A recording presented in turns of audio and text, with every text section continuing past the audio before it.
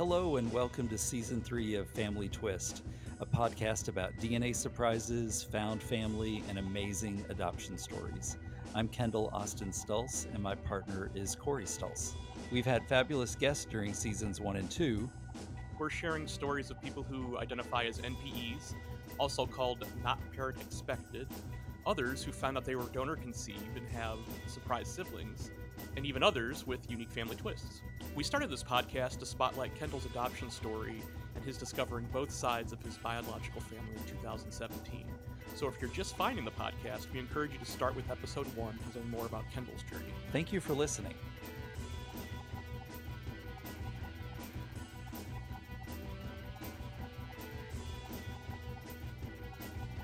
Well, we're back. Season 3, Family Twist. Very excited that we've got a wonderful guest today, Gene McLeod. Now, Gene, we've often talked about nature versus nurture on the podcast, but you definitely have a nature versus nurture theme to your story. Yes, I do. So, and of course, there's a DNA surprise in there as well. Big one. So, yes. So let's start off with just like the revelation that you found out the man that raised you, your dad, was not your biological father. Correct. So how did you come to this realization? Oh, okay. If you don't mind, I thought about this. I think it's best if I set it up with like some background of my family. Sure. And then go right in. And then the discovery part is the second part. And that's where you guys want to get in. And that's a really good story by itself. So let me give you I think if I give you the background first, then do the discovery, it kind of frames the discovery better. Great. Cool. Yep. So, the background, my real life family story at a high level, and this will take a few minutes, but bear with me. So I grew up, there's 4 of us, me and my brother, mom and dad. And I come from a lower socioeconomic background, grew up literally next door to the trailer parks. We actually envied the people in the double wides. They were much nicer homes than we lived in. So it was a working class neighborhood. It was in the west end of Huntington. We'll get into more of that. West End is a particular thing in Huntington. It's, hope people don't get offended by it, but really it was at the time a bit of what I would call a hillbilly ghetto. Huntington's a city, and this is a section of the city that almost was a subculture within the city, I would say. So my mom and dad were both sweet, simple souls, just gorgeous people, but they're human and they had issues. And with my mom, she had a hard bout with anxiety, depression, and drinking. With dad, it was different. He had shopping addictions, and he was a hoarder. Both of them were really, in hindsight, I didn't get this when I was a child, but it really was PTSD from their childhoods. Mom was raised by an abusive father, physically abusive, and dad was a victim of neglect. A father who worked on the rivers, never was home, and didn't send home much money. He made money, but he basically indulged himself with it. So both of them go to dark places in their adult lives, which we'll get into, but they both later recover and redeem themselves quite well. And outside our home, their issues were mostly hidden.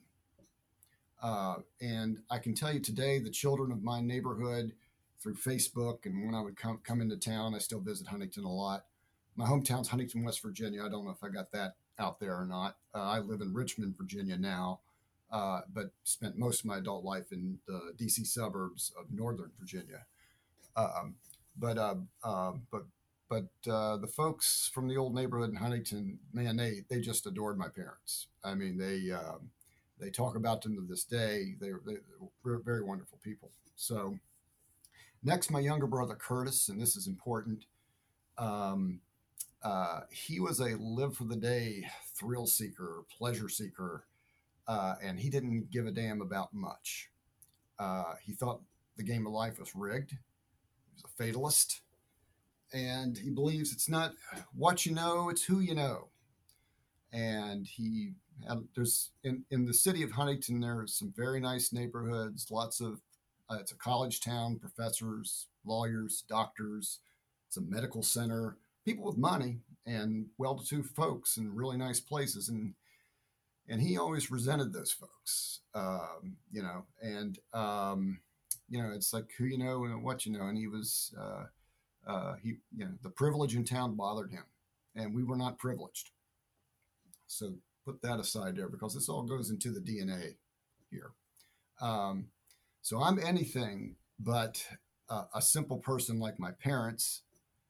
I'm anything but a fatalist like my brother. I am an optimist, but it comes out early. I'm this complex, unusually serious child, and a live for tomorrow strategist, not a live for the day. Delayed gratification. If you work at it, it gets better. The game might be a little rigged, but I don't care. I'm going to take it on. Determined as hell. And so what if other kids have privileges? So what if the playing field is not level? I don't care. And we're only 20 months apart. We're very close in age. I also very young demonstrated intellect and interest outside the family. I was the nerd. In elementary school, I read encyclopedias forward and backwards. I could tell you every U.S. president and what they did and what their positives and negatives were. I mean, I'm fourth grade. I read almanacs like crazy. If I got a hold of a map, I wanted to know where everything was at. I was that kind of kid, very young, and that just like people, within my family, just like what's going on here. Any rate, but I was loved and appreciated, just hard to figure out. From all of them, I was a confounder to the family. And I was a bit of an intense type A personality. None of those three were type A's at all. Very laid back people. I'm too serious about too many things. I was on a mission, and it kind of made the family a little uncomfortable, particularly my mother and my brother. Not so much my dad, ironically, but definitely my brother Curtis and my mother Jane. Dad was actually very fascinated with my attitude and encouraged it. He liked what he was seeing, and I think it's well, all parents hope. All parents have that, that hope that their children do better than they did in life, right? Yeah, he kind of had this. Well, let's just stand back and watch this boy go and see what happens. It's kind of where he was at, and I think what I did. Well, I know it's somewhat. I don't know if threatened is the right word, but kind of threatened my brother and mother a little bit. But not him. He was a cool customer. So, all right. So where are we now? So it's and here's kind of an irony too, is I would say at least in my childhood, my dad is the one who appreciated me the most and supported my optimism. How about that? So we're actually, well, I'm close to all of them, but I'm really close to my dad, really close. I mean, we had a bond, and so mom, dad, and brother, all of them were marginal high school students.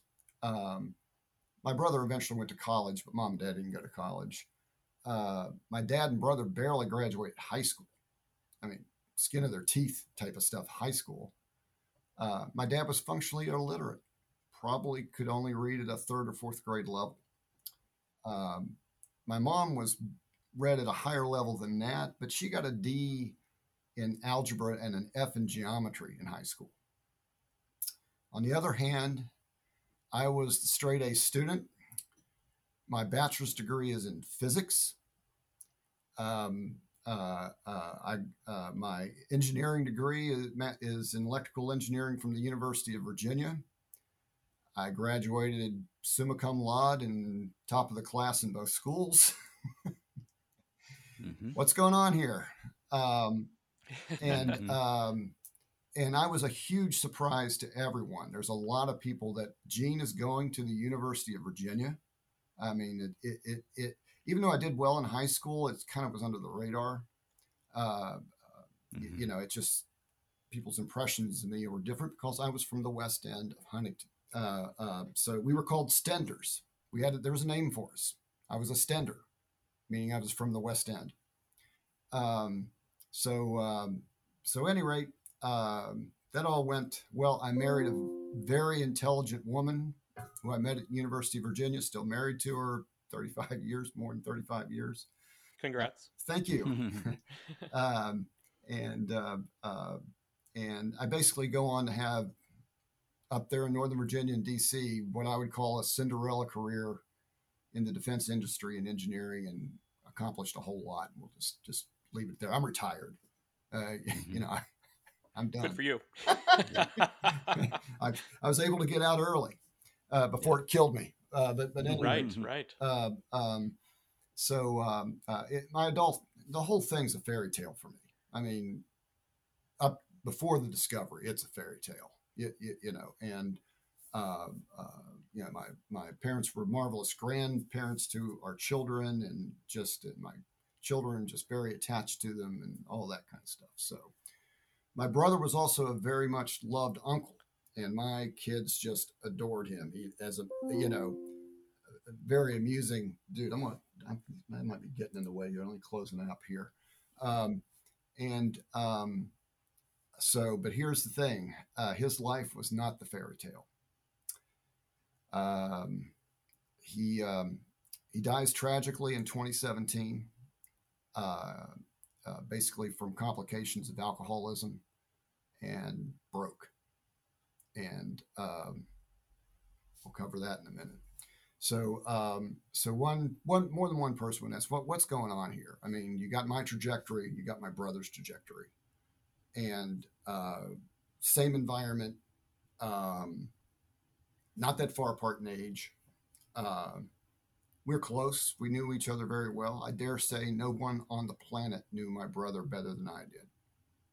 I delivered his eulogy at the funeral.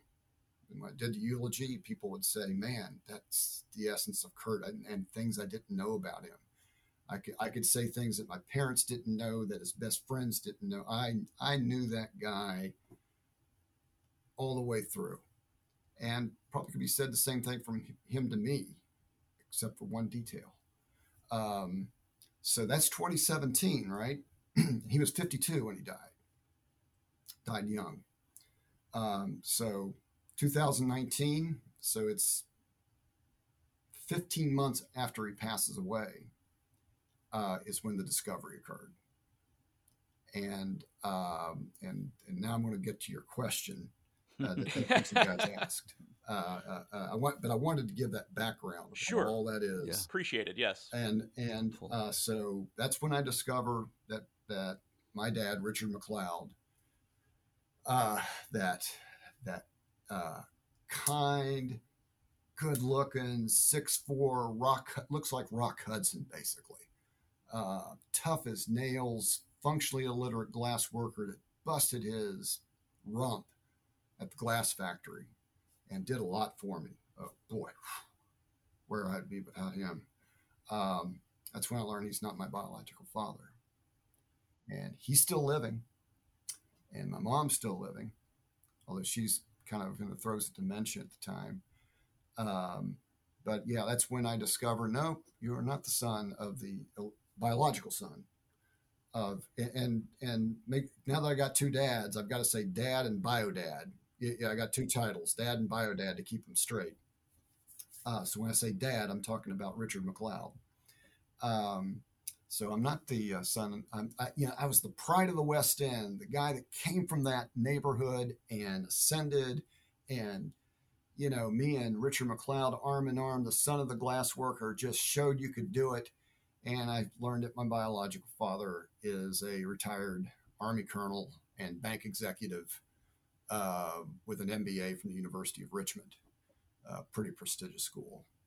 And he's also a Bronze Star from his military service. Very accomplished career. And we know each other well. We're tight now. We'll get to that in a little bit. But that was the shocking thing. It's like, and then you compare with me and my brother, and the kind of, there was always an implied, I never, um, I wasn't mean to him or anything like that, but there was always like, come on, Kurt, come along with me. Come along. You can do this. Come along with me. Follow my lead, younger brother. You come on. Right. Mm-hmm. Right. And it's in that moment, you know that it's like I was playing the game and I was juiced. Right. I mean, it was unfair for me to say those things to him. He couldn't do these things that I could do. I mean, sure, he could have been he could have been a successful tradesman or something like that. But come on, doing phased array radars for the military to detect signals. I mean, no, mm-hmm. He couldn't. Right. Yeah. There's just no way. Yeah. That's the nature part of it. I had a bigger brain. Mm-hmm. Yeah. And it was humbling. It was, it literally brought me to my knees. I mean, everything I thought before that discovery, the world's not what you think it is, man. Not any kid from the West. I always thought any kid from the West End of Huntington, West Virginia, if they, it's cultural. Just go against the norm, which I did, and you got this. Not entirely true.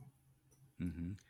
So with no inkling whatsoever that you weren't Richard's boy, what made you do a DNA test?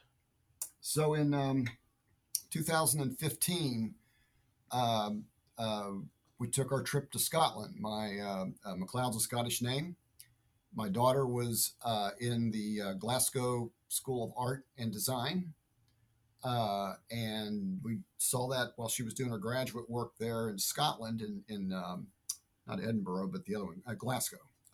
While she was in Glasgow, we decided, hey, this is our time to see Scotland, and let's see MacLeod Castle. Right? Sure. The Castle of Dunvegan. I don't know if you've heard of that or not, but it's a pretty cool, one of the cooler castles on the Isle of Skye in Scotland. So we went to Glasgow, we went to the Isle of Skye, we went to Edinburgh, and then we come back. And and there's lots of stories about, my mother was so dark complected, and I got some Italian in there or something like that. Yeah, just how much Scottish am I? Now Richard MacLeod was your real, pale complected, black haired, blue eyed. He was Scottish all the way, man. With skin cancer. I mean, okay, battling skin cancer. He was Scottish. I was darker complected. And my mom was really dark complected. And I thought, she must have some Italian or something like that. And she said there might be American Indian in the family, all that kind of stuff, right? Right. So, sure. So I'm back and it was really hot off the trip from Scotland. Was like, all right, let's just see how. I signed the book at the Castle of Dunvegan as part of the MacLeod family. Maybe I committed some crime or something now, that in hindsight, but no, I'm teasing. So I did the ancestry test just to see, all right, how much Scottish is here, and it was uneventful.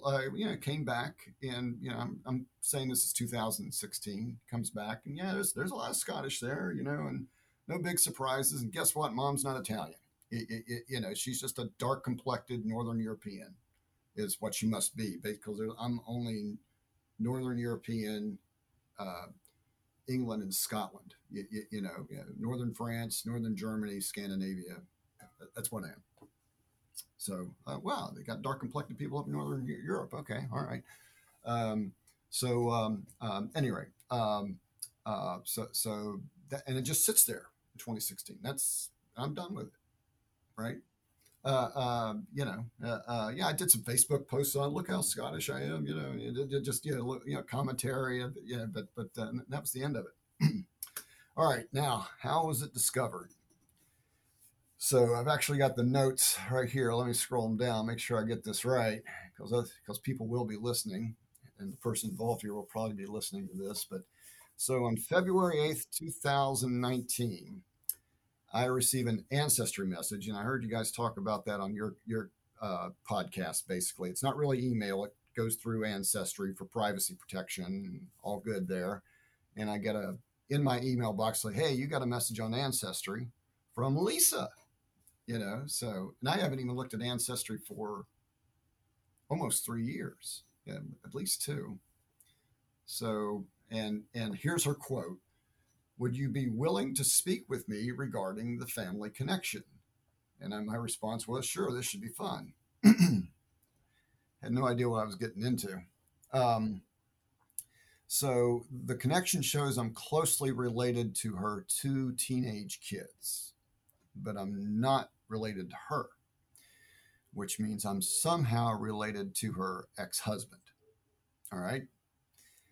And she's still feeling me out, and the messages are very non-detailed.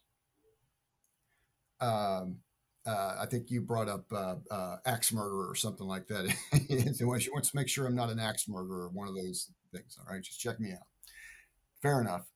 Um, now, without going on anything else and just looking at the correlation, the degree that I was connected to her teenage kids, and so I must be related to her ex-husband. My wife and I concluded that her ex-husband probably is the biological son of Richard McLeod, my dad, not my bio dad. Remember, he's good-looking Rock Hudson guy. When he was younger, he was definitely a very faithful, devoted husband later. But when he was younger, he was young. He was a little young and foolish, and this could have been the tail end of his young foolish phase. So that's where we left it on February 8th or 9th. As my wife and I said, yeah, that good looking son of a gun father of yours has another son out there, and yeah, we'd love to meet him. So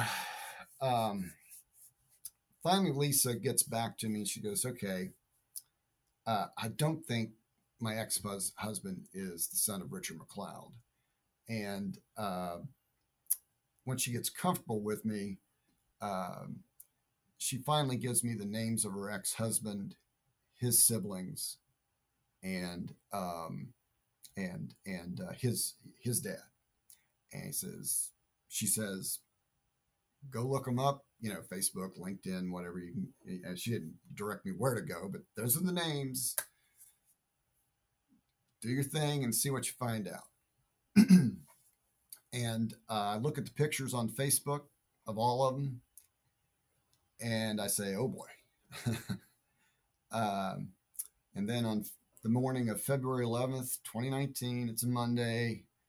I'm thinking this might be it. I mean, this guy could be my bio father, but I wasn't, or was my mind just playing tricks on me, right? And then I see this picture of my bio dad now.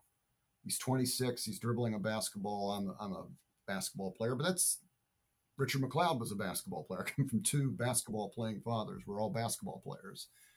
But there he is, 26, dribbling a basketball, same haircut I got right now. And we're dead ringers. I mean, just flat out dead ringers. And there were no more doubts. And I texted my wife with the picture and 2 words, it's over.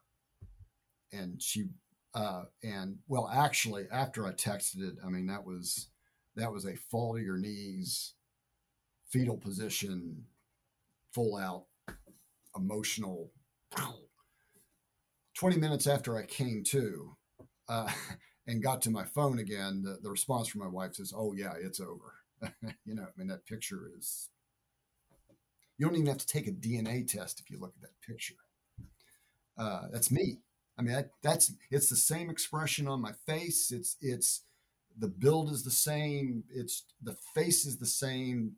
The eye, it's just all the same. It's hard to tell looking at an 80-year-old man how close that was, but his younger self, as just in the right frame. There you go. And it's just right there is that you spend your whole life, wondering who you are because I was such a misfit. And then in a second, So how did you approach your parents with this information? Oh, dad and mom, Yeah. not bio dad. Right. Oh, I don't tell them. Oh, okay. Oh, Here's the funny thing about the story, gentlemen. They didn't know. Oh, Not only did dad not know, mom didn't know. Now, how's that for an interesting story? And and I'll explain it. Now, as you know, I'm writing a book. yes. mm-hmm. So the book is Intersections, and the book will develop how this happened. And I know how. I've done the research, and I put two and two together from a lot of different things in my pet. Before the discovery, it was almost like I was getting breadcrumbs that kind of tells me that no one knew. The first person on the planet to know that I'm the biological son of, his name was Dick Meadows, this Army Colonel bank executive, was Lisa. Discovered in 2019. That's the first person on the planet to know. And just by accident, because her kids took DNA and I matched them. So where do we go here? So yeah, no one knew. Mom didn't know. Dad didn't know. Bio dad didn't know. And mom and dad are still alive. And my wife and I talked about this a lot at length. And after several days, it was clear that neither your mom or dad know, and you can't tell them. They're sick and dying, and they take this to the grave. It would destroy Richard McLeod, that his prize, his grandchildren. He didn't get grandchildren from Curtis. He got them from me. Curtis didn't have any kids.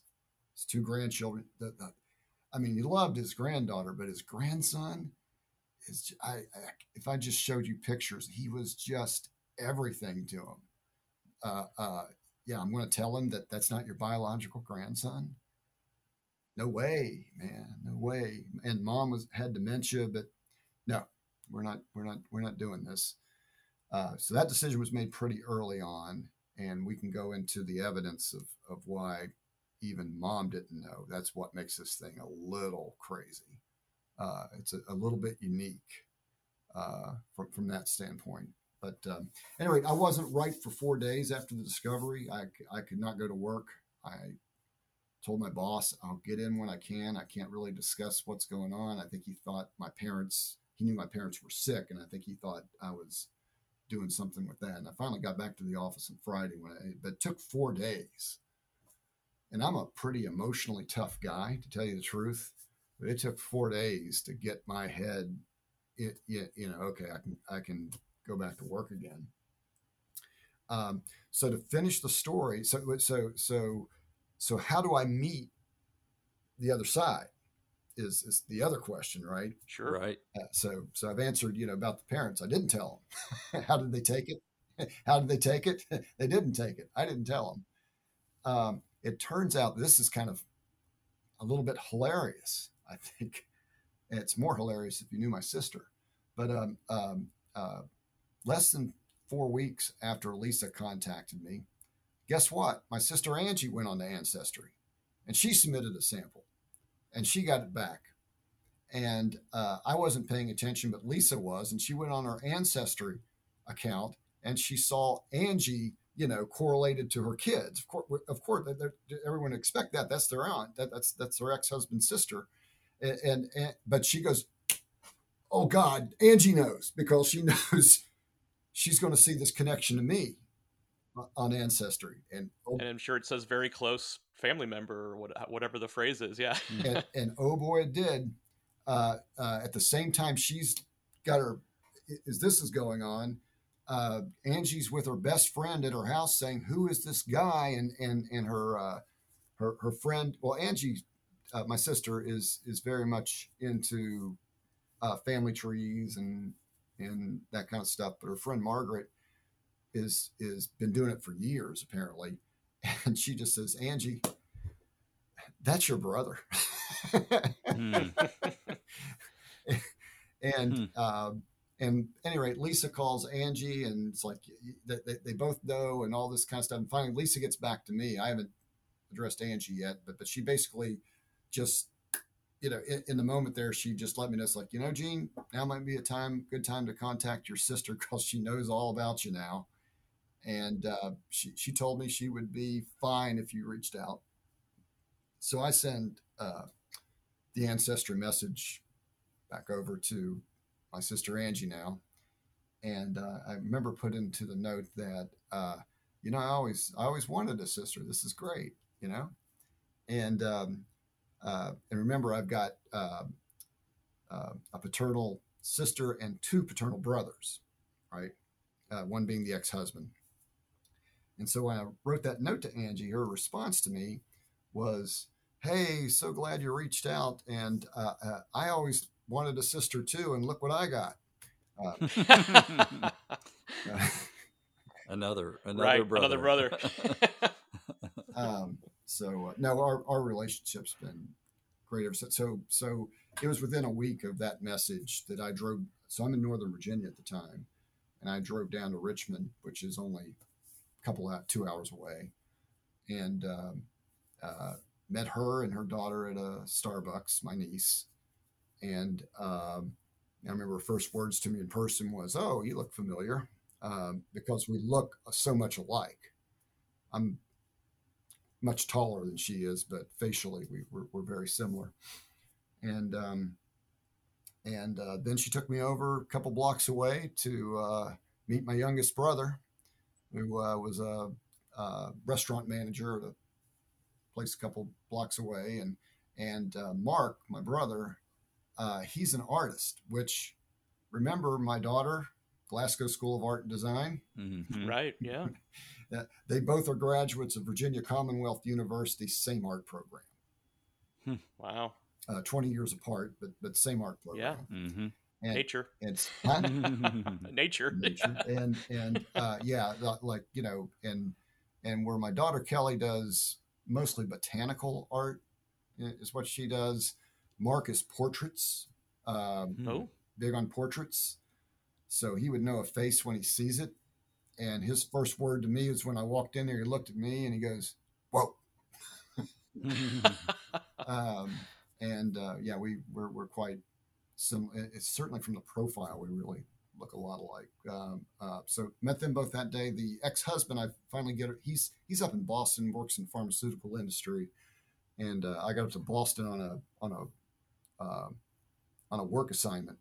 I was up there for a while and got to see him there later in the year. And in between those two visits, I met my biological father, who drove up he was retired at Pinehurst, North Carolina. He did quite well, and he's quite a golfer, and I'm a golfer, and he came up to. I became a golfer later in life, but he came up to Richmond, and we met there, and it was all good.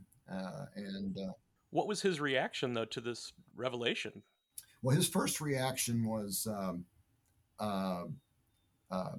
stunned, and really didn't know what to do with himself. But he knew because he remembered the event. He just had no idea there was a pregnancy involved. Hi, it's Kendall. I just wanted to pause here for a moment to ask a quick favor. If you're able to safely look at your phone, not while driving, we would love it if you will subscribe to the podcast and if you'll give us a review. We'd love to hear what you think. Okay, back to the episode.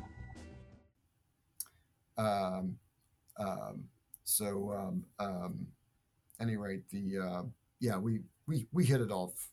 I'm the four of us we all heavily favor our father, and we're all I would say the five of us are really different variations of the same theme. So when we're in a room together, it wasn't like this awkward stranger and I got to get used to there's really nothing to get used to. I'm basically cut from this cloth and they know it immediately.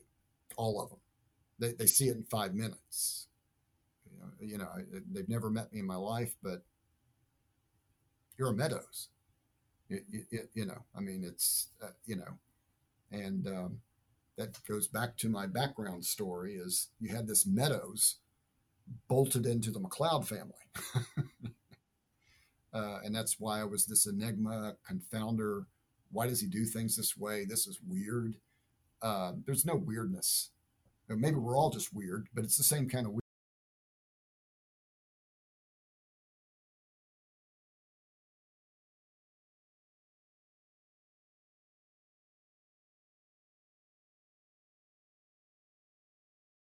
weirdness, Right. Mm-hmm. But yeah, we had we were all going out to dinner with me and Angie, Mark, and family. It's going to be a big family dinner on the day we met. But first, my dad and I met for a couple hours in a quiet hotel, just me and him, and just talked, and it was a great talk. And we could have gone for 6 hours. Mm-hmm. Wow. And again, talking to him was like with my sister, like with my brothers. I mean, talking to him was just like it's just easy. It's not like you're trying to figure out their rhythms and patterns. You have their rhythms and patterns, and it can go on forever. Is the mother of your siblings still alive? No, that's a good question. She passed away in the mid '90s suddenly. Okay. And were they together when you were conceived? They were married. Mm. Oh, my parents were married, and he was married. Okay. And we can, if you want to hear that part of the story, I'll be very happy to go into that. Yeah, I mean, I would love to. That's what's eating at me right now because I'm a journalist and I gotta know. And I know it's going to go into more detail in the book. But it's like that's the big question. That's right now. the big question. Okay. So how did my mother not know? Right. Right. I'll give you the short part, and then if I don't know how much time you got. There's a longer part to it, but I'm going to give you the short part first. Okay. So the short part is. Remember, she had the PTSD from the abusive father. Right. That resulted into, and not only was she beaten as a child, but I think what bothered her most was seeing her sisters beaten. And they talked about that a lot. Well, not a lot. I shouldn't say a lot. I heard, so my mom had 2 sisters. She also had 2 brothers, family of 5.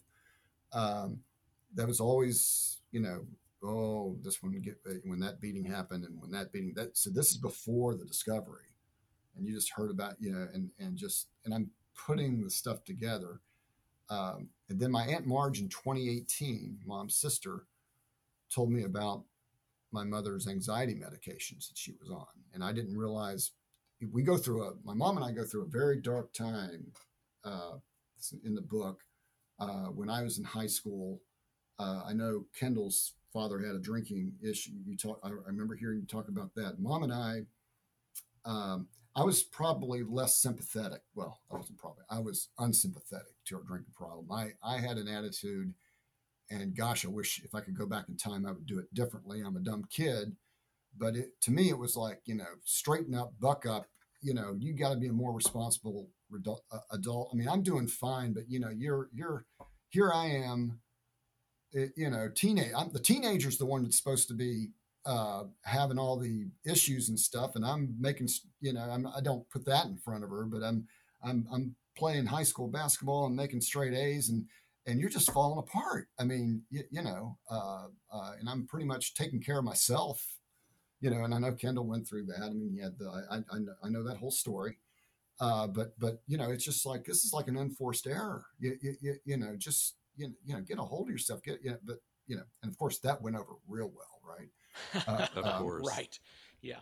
Well, that's I'm a dumb kid, and it's only this is what's great about this whole experience is I've got a good memory, and I'm able to rerun the movie now and then understand what she was going through.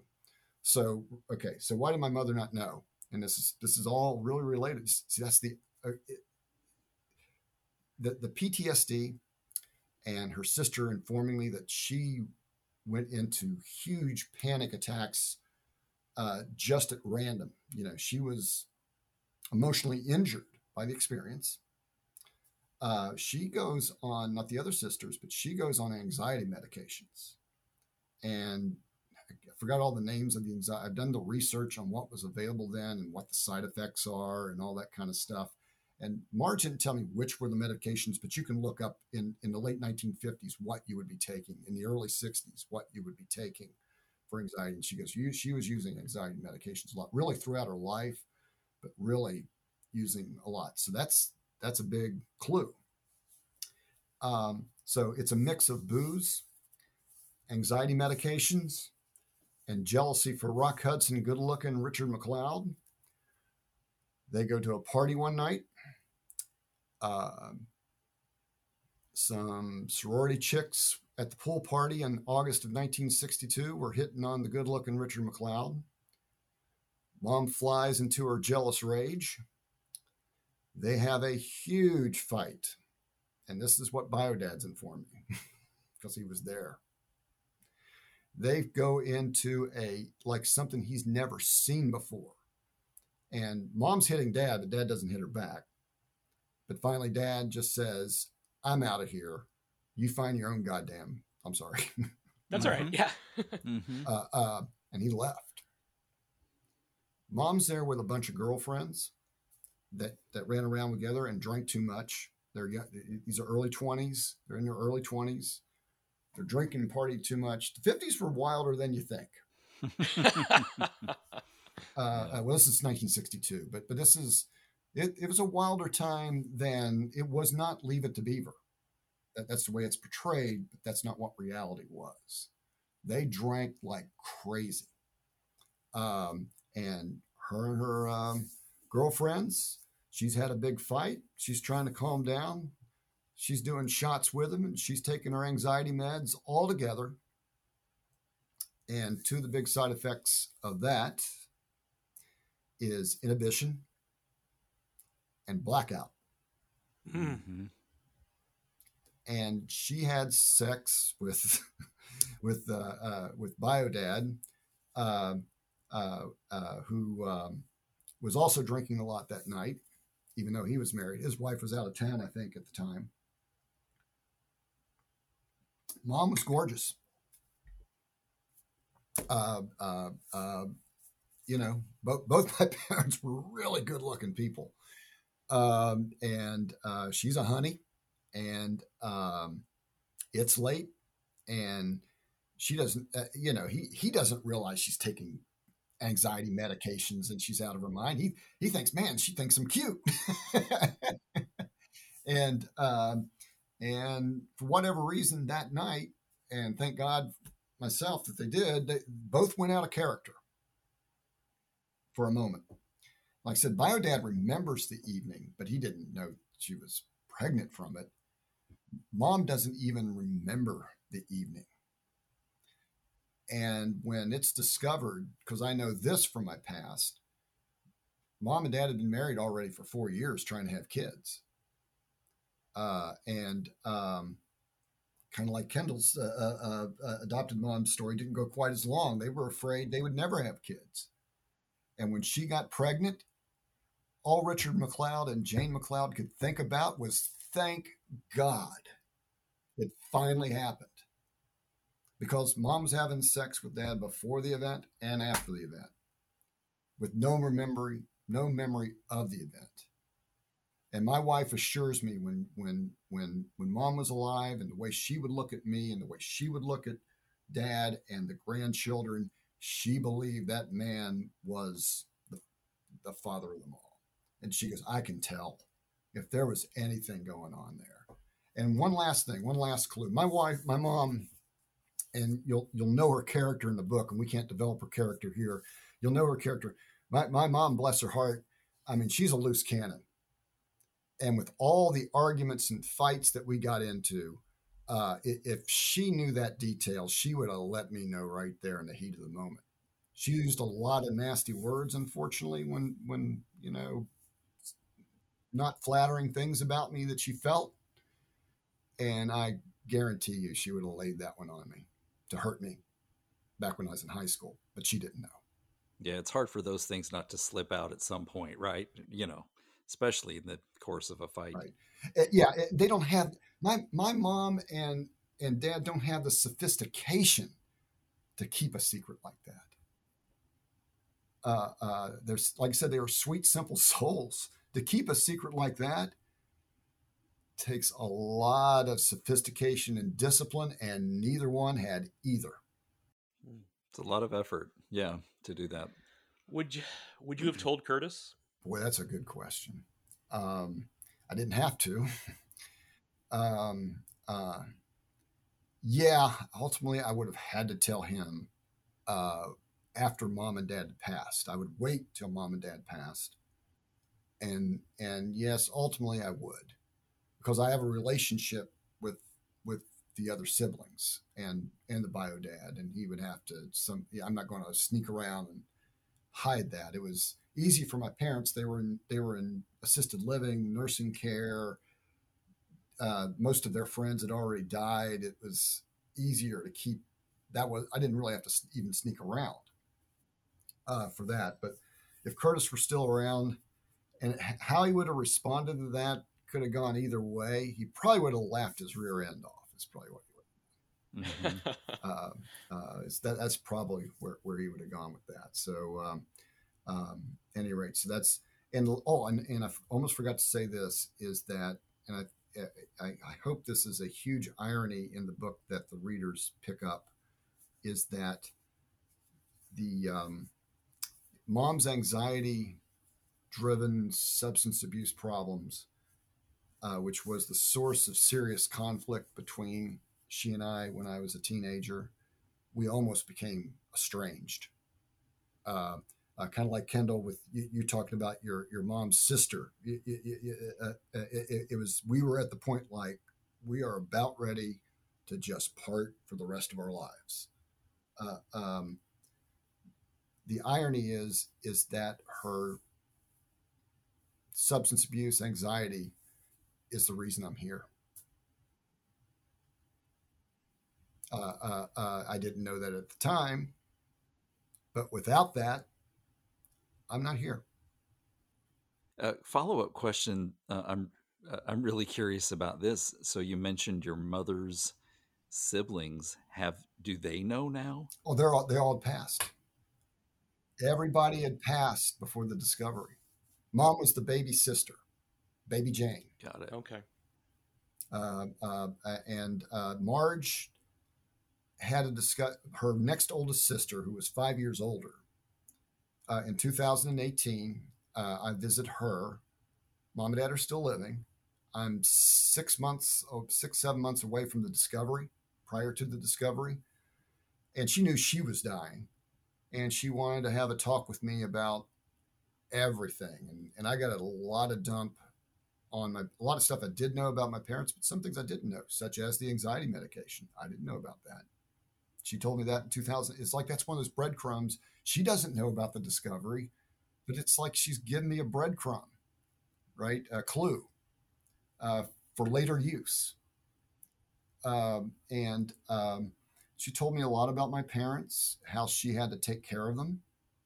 She's the one that got my mother into rehab and arranged for it and got her clean. And my mom went sober in 1980 and was sober for the rest of her life. I was a senior in high school when she got sober. For a couple months while I was in my senior year, I had no mother. She was being rehabilitated. Marge,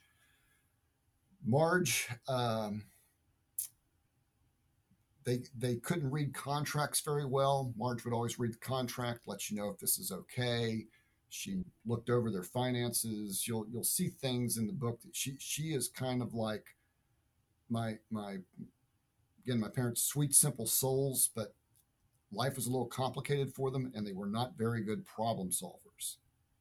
and Marge was the problem solver, and I was the problem solver within the house myself. I'm a good problem solver, and nobody else had that. But yeah, she went through just a litany of stuff and what happened. And if my mom, another clue, if my mom knew, Marge would have known. And Marge is the kind of person that would tell me, Gene, you're in your mid 50s. You need to know this because you need to figure out if you've got any medical in your background that you need to know about and be aware of. She would, I mean, she would 100% do that, but she didn't know. And if she didn't know, mom didn't know.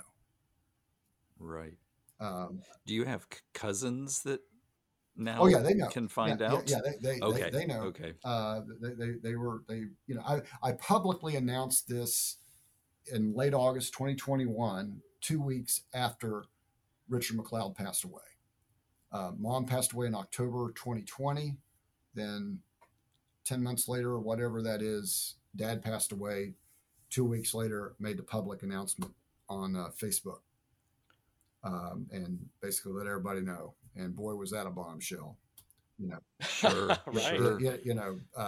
250 reactions and about 500 comments. So that was crazy. So yeah, the timing is what it gets at. You asked about Biodad's wife. You asked about mom's sisters. You asked about my brother. They were all gone.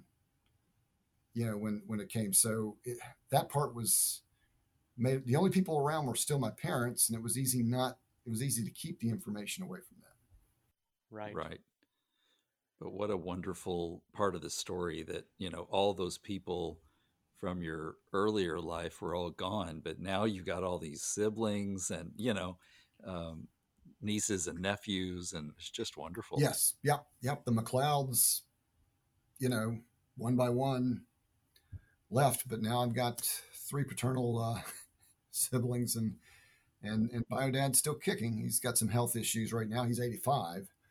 But he's still around, and I went down to see for his 85th birthday back in April with my 2 brothers.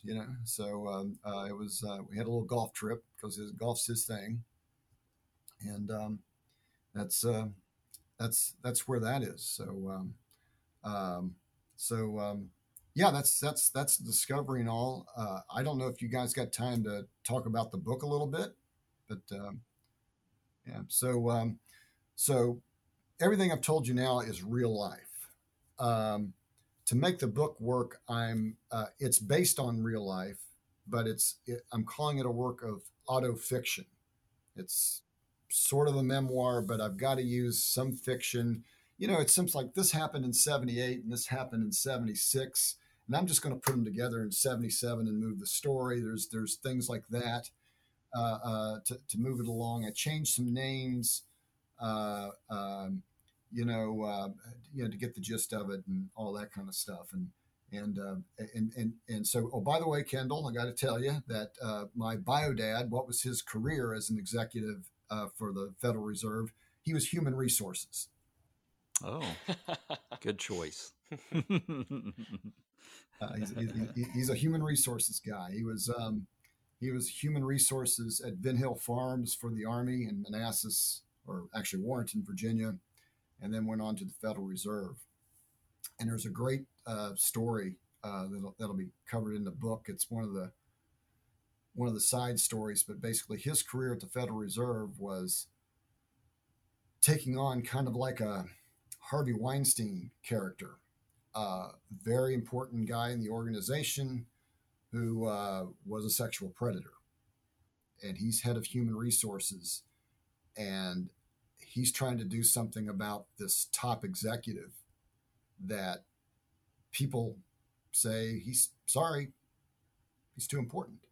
It's basically, that's based on a true story, but yep. The character has a different name. He has a different position. I wasn't there, so I've got to make up the scenes. That's why I think autofiction's better. I think if my story turns into a book at some point, we're going to have to do some of that too. I've worked for really high profile companies, well, where I love to fictionalize at least the name and say this person was evil, because it's true. It's honestly, I mean, yeah, somebody who deserves to be, because trust me, the people that worked with her would understand exactly who she was. Right. So in that arc, try to describe the environment where a person can put themselves in that position and what an organization will do. And they say the right words and stuff, but they really, if that person's that valuable, and the character is he's the head of economics research at the Federal Reserve, and he is a friend of Senator William Proxmire, and he is a Nobel laureate, and he wins a lot of federal money for the Federal Reserve to do research in Richmond. Sorry, we can't let him go. Try to fix it, but he's too important. You can't. It's that story, and that's true. And my bio dad finally had to, after 10 years at the Federal Reserve, finally just in a very dramatic scene, resigns. Tells them I can't do this anymore. I can't be a part of this. And since he started too, it was the 70s. When he started his position in 1970, sexual harassment was legal. It was not until the mid 70s of a civil rights that they did a court case where it's like, no, this is covered under 1964 civil rights. And no, this is illegal. And that's what Bio Dad was doing. It's like, this is illegal. We can't, I tried to appeal to your ethical sense, but I'm not appealing to ethical anymore. This is legal. And that's the true story. And they basically said, it is your job to figure out how to solve this. And if you can't solve this, we'll get somebody else. We're not firing him. Which would also be illegal. Yeah. yeah. But anyway, that's the story there. But so the book, real quick about the book. I don't want to. Yeah, that's just one of the. I have a lot of stories like that. Multiple threads that go through there. But so there's 3 threads. One is the McLeod family. That's me, Curtis, Richard, and Jane, mom and dad, and I tell you their story, And then the second thread. There's 3. The second thread is Molly Fletcher and Rick Fletcher. And different thread, Molly works with Richard McLeod at the glass factory. And Rick Fletcher goes on to join the military, gets a college degree, joins the military, gets a Bronze Star, goes to the Federal Reserve, raises a family, all that arc. And there you go. They look independent. Like, why you keep switching A and B here? And then there's a third thread, which is a fellow by the name of Dale Robinson, who is in Huntington. He is a civic leader, and he's a member of city council, a successful businessman in Huntington, lives in a nice neighborhood, and he runs for mayor and loses. But he's that kind of guy. So there's like these 3 stories going on, and they're switching back and forth. And you see Molly with Richard sometimes, but other than that, there's not much interaction. And at the very end, it brings the 3 things together, and it's told in nonlinear time. We can talk about that a little bit, but basically at the very end, what is revealed is that Dale Robinson, the civic leader, is the father of Rick Fletcher, the Federal Reserve bank executive. You didn't know Molly and Dale had a relationship. Molly raised Rick without Dale. Dale just kind of, not one of his finest moments, left Molly to raise Rick by herself. Molly's a strong woman. And then it's later revealed that me, the character you see me make this trajectory where I gave you the background of the story, I'm the son of Rick Fletcher. That whole discovery scene with Lisa is done. And now it's like, so not only is Rick Fletcher my bio dad, but the civic leader in Huntington is my grandfather. And he's actually the one back to basketball. He's the one, the City Recreational League, which is a big deal in Huntington, was founded by Dale Robinson. So this basketball league I played in as a boy and thrived in, I was all stars and the whole 9 yards. That was founded by my grandfather. And when I was in the all-star team ceremony at the end of my time in that rec league, I walk up to accept the trophy, and there's Dale Robinson shaking my hand and congratulating me on a great season. He not knowing I'm his grandson, Wow. I not knowing he's my Wow. I grandfather. like that. I like that. Wow. Where are you in the process of the book? Yeah, so I am just about finished with the entire rough draft, and it's a strong rough draft. While I'm doing the rough draft, I've got an editor that's going through now from starting at chapter 1. There's about 38 chapters. She's on chapter 8 or 9 now. I got, like I said, 2 more chapters to write at the end. I'll finish that before she catches me. Um, and the editor is fire. I did a little homework, got a great tip from a friend I worked with, and I've just got an editor that's fire. So I'm a pretty good writer, but never wrote a novel before. I wrote like federal proposals and scientific white papers and stuff like that.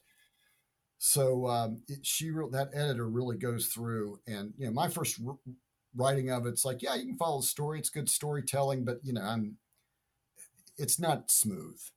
And boy, she goes through it, and once it passes through her filter, it reads like just a really sweet, smooth, professional piece of work. Because she is a I mean, she's written books and she knows she's experienced. So I'm fortunate to have a very good editor.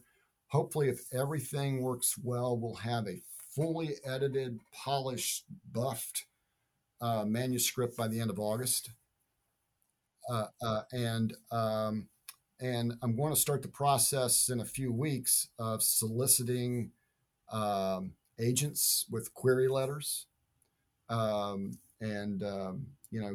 get that rolling. Hopefully, I can get a publisher interested. If not, I will do whatever it takes to self-publish. I would rather go through a standard publisher route. I think I want to give that a shot first, and then fall back to the self-publish. I have a Facebook page. For everybody out there, please pay attention. We'll link to it too in the show. Yeah, sure. put a link to it, but For it's real easy to get to. If you do Facebook, facebook.com, of course, / Intersections, the novel, one word. So the book is named Intersections. So if you do the / on Facebook and just make one word, Intersections, the novel, there's my Facebook page. Hey, I've already got 140 followers. I'd like to get more. That will help me with getting an agent's attention. And there's a lot of people back in Huntington very interested in the story. There's people in Richmond that know my siblings that are very interested in the story. And a lot of people I've worked with in Northern Virginia interested in the story. So it's got a bit of a seed. I know I'm going to sell at least 10 books. That's right. That's right. There you go. But I think the story is, a little larger. It's definitely larger than myself. It's really not, as you hear me describe it, it's not just about me. I'm just one of 7 main characters in this thing. It's not I did this and I did that and I did this. That would be boring. It's really pulling these threads and putting things together and telling it non-real time. I open the book at Richard McLeod's deathbed, and I'm there with him, and he's gasping for breath, and it's his final day, and I'm the only one left in his life, and I'm there and letting him know. Hopefully, he could hear me. I think he could. What a great man he was. And I didn't exactly say it this way in real life, but in the book, I say, you're such a great man, and there's just so much I want to say to you, but there's something I can't. And I forgot exactly how I put it in the book, but you're a great man, greater than you ever imagined, but I can't tell you why. And then the very last sentence of the first chapter, it's very short, says, "This book will explain everything." And then it jumps. Then chapter 2 cuts to a Sunday morning in 1962, which the reader doesn't know, but it's the day after I'm conceived. And one of mom's girlfriends is calling her on the phone and saying, "You all right, honey? Because you two had a fight like you wouldn't believe." And she goes, "Yeah, I got a headache. I drank too much, the whole bit." And they laugh about the night before because she was with them, her friend was with them, and they just chuckle about it and just go on with their lives. And so it starts there the day, but you don't know as the reader that's what happened. And you find out later in the chapter, Jane's pregnant, and Richard and Jane are excited, and the story goes from there. And then I take you up to, I'm sorry, I take you up to, remember where I told you that my wife and I decided that ex-husband must be the biological child of Richard McLeod? I take you linearly up to that, and then the story jumps back to 1928. And what I'm doing there is now I'm telling you the backgrounds of my parents, Jane and what caused her to become anxious, Dad and what caused him to have PTSD, hoarding problems. I tell his story, his environment. Also tell the story of my biodad's environment and Molly being jilted by Dale Robinson, and she had to go to one of those maternity homes. Have you ever heard of those? Mm-hmm. Oh yeah. Yeah. She had to go to a maternity home to have my biological father and come back to Huntington and raise him as a single mom and go through all of that. And I take you right up to the pool party in 1962 and show that. And I stop it right when mom and her girlfriend start flirting with the fraternity boys, one of them being Rick Fletcher. Right. And the chapter ends. And then you jump back to the DNA, and I'm back with Lisa, and I see that picture of my biodad. And that's cool. When you find out. Very cool. I want to read this book right now. and the final scene is really cool. Is that both parents are gone now, because I take you through me taking care of them a little bit at the very end. And remember, it opened with the scene of my dad dying, which was true. And I delivered the eulogy for their eulogy was done together because of COVID and everything. I knew my dad was dying. We're going to do one service for both of them at the same time. They were married 62 years. We're going to do one service, and basically I give a pretty darn good eulogy, I'm told. And it's almost like an abbreviation of the book. That part of the book where I'm talking about their background is taken from that eulogy. And at the very end of the book, the very last scene, as I'm filing out, I go over to the last pew on the left to talk to these people, and it's basically my biodad, two brothers, and sister who went to the eulogy. Oh wow! To make sure that to give appreciation to the two that raised one of their own. Mm-hmm. That's how it ends. That's a great ending. That'll be cool. Yeah. In real life, my sister and niece were there, and they hid in the back. They came from Richmond to be there. If Biodad could have been there, but he couldn't. 80 years old, COVID, it just couldn't do it. He would have been there in a heartbeat. But in the book, I'm going to put them all there. That's another reason why you want to do it autofiction. Right. Anyway, that's the laydown of the book. The editor's excited. I'm excited. I can't wait to get this thing out. I bet. Excellent. Well, you're a great storyteller, Gene. So I know I can already tell the book is going to be good. And just spending this last hour or so with you, I think Kendall and I can both agree that you seem like a pretty great guy. And if anybody's deserving of two families, it's someone like you. Thank you. Yeah. It's and I'm here in Richmond, and I live 10 minutes from my sister now, and kind of like you guys went to New England. But the reason why I'm in Richmond is because my daughter, because she went to Virginia Commonwealth, landed here, and she married, and we have a grandchild. So that's really why we're in Richmond. So my daughter's 15 minutes away in another direction, but it just so happens where I'm landed, I'm 15 minutes away from my sister, and I'm 10 minutes away from my brother. That's amazing. So I see them all the time, and it's wonderful. Yeah, my local brother's daughter graduates from high school tonight, so we're headed over.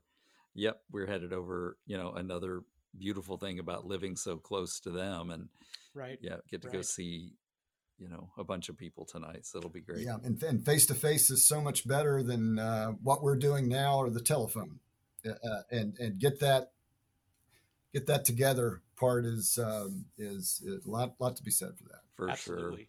Well, you'll have to keep in touch with us and let us know what's happening with the book, because when the book does get published, we'd love to have you back on. You got it.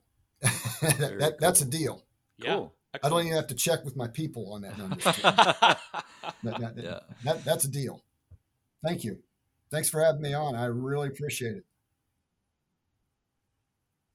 All right. Well, Corey and Kendall, my best to you. Thank you. Have a good time tonight. And, Thank you. Reach out if you need me. We will. Thank you so much for listening to Family Twist. We feature original music by Cosmic Afterthoughts. And Family Twist is presented by Savoir Faire Marketing Communications. Check out our website at familytwistpodcast.com for blog posts and all of our episodes.